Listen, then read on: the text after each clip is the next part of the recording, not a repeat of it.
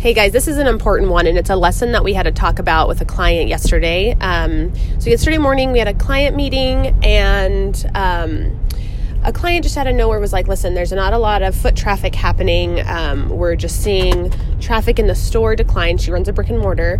And so I think what we should do is do a sale next week, just a big sale. And so I said, okay, we can do that, but what's the plan here? So what are you going to put on sale? And so she thought about it a little bit, and she said, let's do 20% off of florals and 20% off of home decor with exclusions. And so I said, okay, where are we going to tell people about this sale? And who are we telling? Are we just telling your list? You have an email list, you have Facebook, you have Instagram.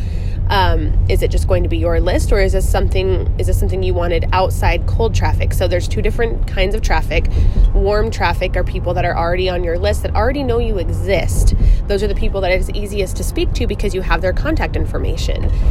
Someone that's cold traffic, those are people that don't know who you are. So it's more you have to get them to discover you and then give them an offer that's going to make them interested in coming to see you. And so she said, well, let's do both. I mean, I want everyone to come in and do this sale. So I said, okay, so if we're going to find cold traffic, you're going to have to find that by paying money. You either pay money for an advertisement in a magazine, you either pay money for a Facebook ad, you pay money for, a Google placement. So those are things that are going to take time and money to find cold traffic, people that don't know you exist, to find out about you. Is that offer that you're creating compelling enough to have you stand out and want people to come in? I said, what is the difference between coming to you for 20% off of floral and home decor than going to Michael's, Hobby Lobby, Joann's? Those stores have that pretty much all the time. So is your offer compelling enough to pay money for an ad to have people that don't know you exist come in? Is that going to be effective enough? And she thought about it and said, probably not. And so I said, I don't think so either. I agree with you. So you need to understand that those two different kinds of traffic can produce two different kinds of results. Like, you have to get these people in two different ways. And so the offer, what you're offering for people, has to be compelling enough, enough of a story to be worth paying money towards. Just because you run Facebook ads, it's not guaranteed that people are going to actually come in.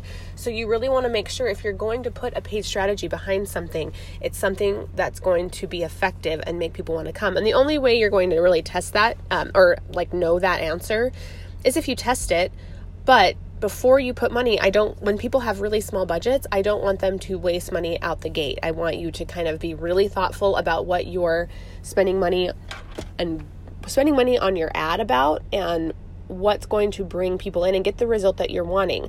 If the result wasn't traffic and finding new people to come into the store, then that might make sense if you're just targeting people that are on your email list and you run a Facebook ad that way. But you need to think about your goals and what you want to happen, and then create an offer that's going to get that result. And then do the creative and put money behind an ad. I don't think people think of the end in mind enough. They just think kind of, not spammy, that's not the right word, but they're not being thoughtful enough in their marketing. They just think that putting on a sale and just throwing it out on Facebook and throwing it out on an Instagram post is going to create traffic. And in this day and age, I had to explain to this client, that might have worked in the past, but now it's so congested and people are doing such a good job with marketing and putting so much money behind getting seen that you really have to level it up. It's not going to work anymore just saying, hey, there's a big sale in the store, and just putting it on your social media and organically think that people are going to find you. They're just not anymore. It's 2019. Facebook ads have been around for a really long time.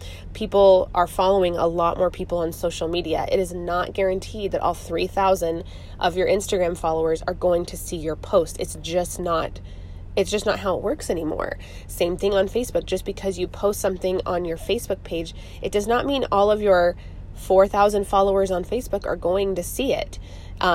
The algorithm really does its job well. If people have not engaged on your page lately and have not actively come to it to watch these videos that you're producing or watch, read the posts that you're making. If people aren't coming there organically, they're just not going to see your stuff. So you have to put money behind things now if you want it to be seen to end in a result. But please, please, please make sure that what you're offering is valuable to your customers.